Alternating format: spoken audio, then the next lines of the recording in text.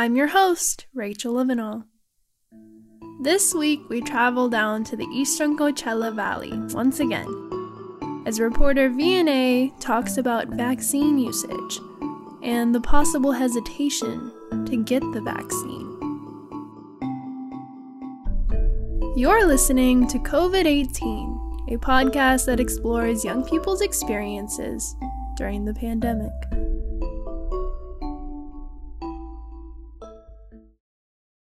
You're watching television and somebody is saying, oh, well, you know, the sky is green, the sky is green, the sky is green. I mean, like, how many people would actually go and look out the window, right? I mean, you know, it's like you've been on this planet for however many years, 10 years, 100 years, 50 years. You know the sky has never been green, but you go and look out the window.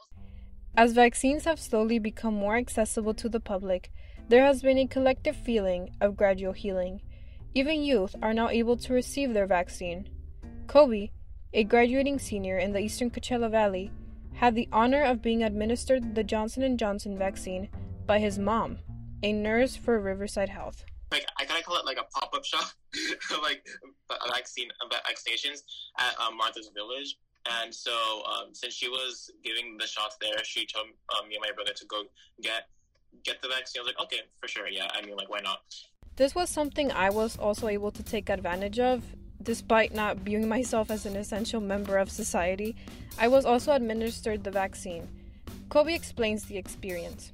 The whole process of it was very comfortable because, like I said before, my mom was the one that facilitated the shot to me.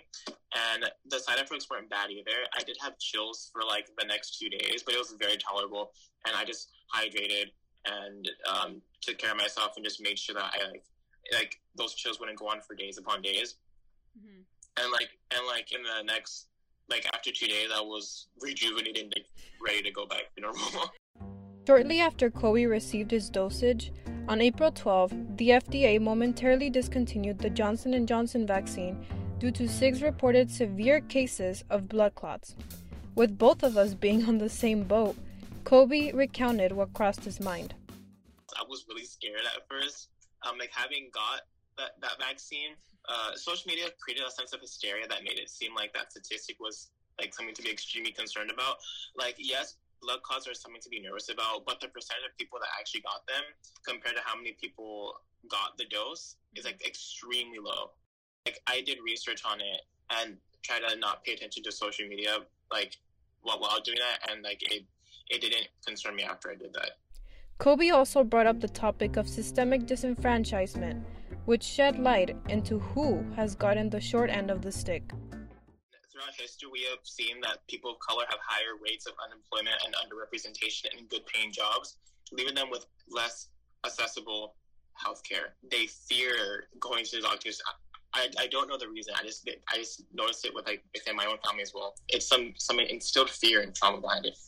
Dr. Ross, a perinatologist specializing in maternal-fetal medicine as part of UCR Health, reiterates the effects of history and how they have played out in the present. Said historically, you know, there's no question that people who were part of the establishment made very poor choices, whether experimenting on women or people of color, or performing procedures that they didn't have consent for. So there's no question that happened, and there's no question that has had a huge impact on the community and their trust of the healthcare system. And so that's understandable and completely justifiable.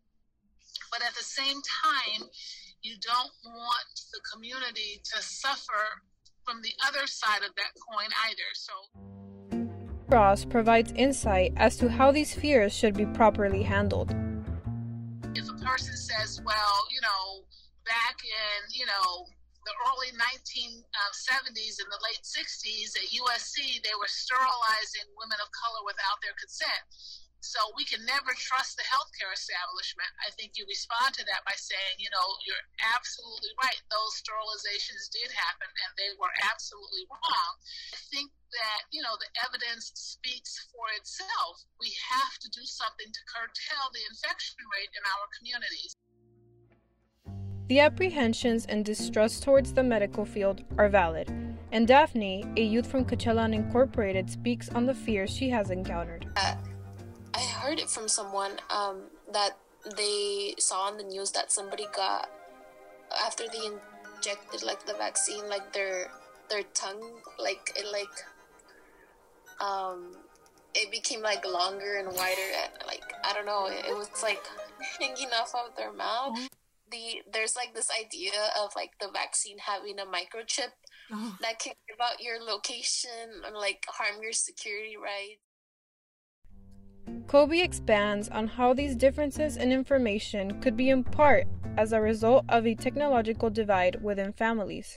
Yes, like with the internet, people are able to pick and choose which news source that like they look at. Someone else could be using Twitter, but on a totally different side of Twitter. Yeah. Like you know how there's like different pockets of like Twitter groups, things tailored to what you like, and so it just adds on to it, and you get people with different ideas and different like arguments. Dr. Ross explains the role hysteria plays in doom scrolling in our search for answers. The anxiety levels are high. People are looking for answers, and a lot of times they will believe whatever they hear more of or whatever they hear more forcefully. This raises the question on where our ethics stand. Daphne emphasizes a point that is oftentimes overlooked when our main goal has been to overcome this pandemic. I don't think that obtaining the vaccine shouldn't be mandatory, because like, you know, people don't feel comfortable or secure with taking it yet. Mm-hmm. Some people don't, and the best option right now is just that the vaccine should be available for the public, but not make it mandatory. Subject of ethics and personal choice is tied in with the FDA's recent announcement regarding mask wearing, or lack thereof. Kobe explains his stand on the mandate. Honestly, I fully support it because like outside air is not circulated, so it makes it more difficult for people to catch COVID. And with more people being vaccinated than there are COVID deaths, it's much safer, and that's only going to get better from here. However, I do believe that like wearing a mask in settings adds like that extra level of safety, and everyone has that right. For those worried about the vaccine and the return to normality, Daphne explains why it is crucial to honor these fears and how youth can take part in easing them. We can start by getting the vaccine ourselves. Mm-hmm. I think that by showing others that like getting the vaccine and like through time, like they like see that there are no side effects or severe symptoms, they might start considering it, getting as well as they start building trust on it. Dr. Ross expresses that, as a medical professional, it is important to establish an open-door policy with her patients, something prevalent during these times of incessant doubt. I think patient education is huge to establish a dialogue that allows them to know that you're sincere. Mm-hmm. And if that means speaking to them in their own language, or if it means, sitting down to talk to them as opposed to standing up and talking to them as if you're in a hurry, whatever it takes to kind of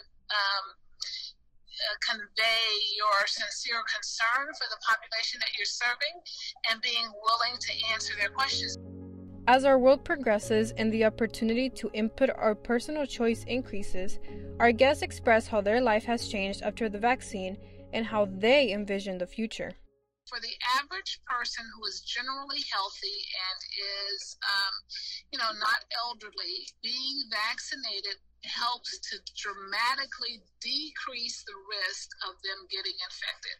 So it doesn't eliminate the risk. It doesn't mean that they won't get infected by COVID, but it decreases the likelihood. And if they are infected, then it decreases the chance of them having a severe infection or dying from the disease. It still does not eliminate it.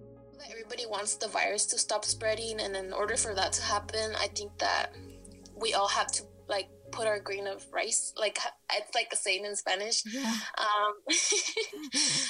To have hand sanitizer and a mask, and if possible be vaccinated to decrease the odds of contracting a disease. Definitely ease a lot of the stress and the angst that came with in-person interaction. fearing that someone's going to call for you, or like just like the fear of, even if you're like 6 feet away and talking to someone, that you're still going to get it, you know, it eased that a lot. It also made me feel like a selfless citizen, because I know that I'm protecting others around me as well. And like just contributing to this, like this huge pandemic, you know, just doing something good for the world. The proximity of a hint of normalcy is inspiring for those in the workforce. They will be getting back to their routines and the closeness they once had with those around them. For our youth, the vaccination process has opened them to dream beyond the confines of their home and back onto the paths that were paused, and they will be re-entering them with a newfound perspective. Next week, we're heading back down to Pomona as reporters Samantha and Angela speak a little bit more about their personal experience during the pandemic.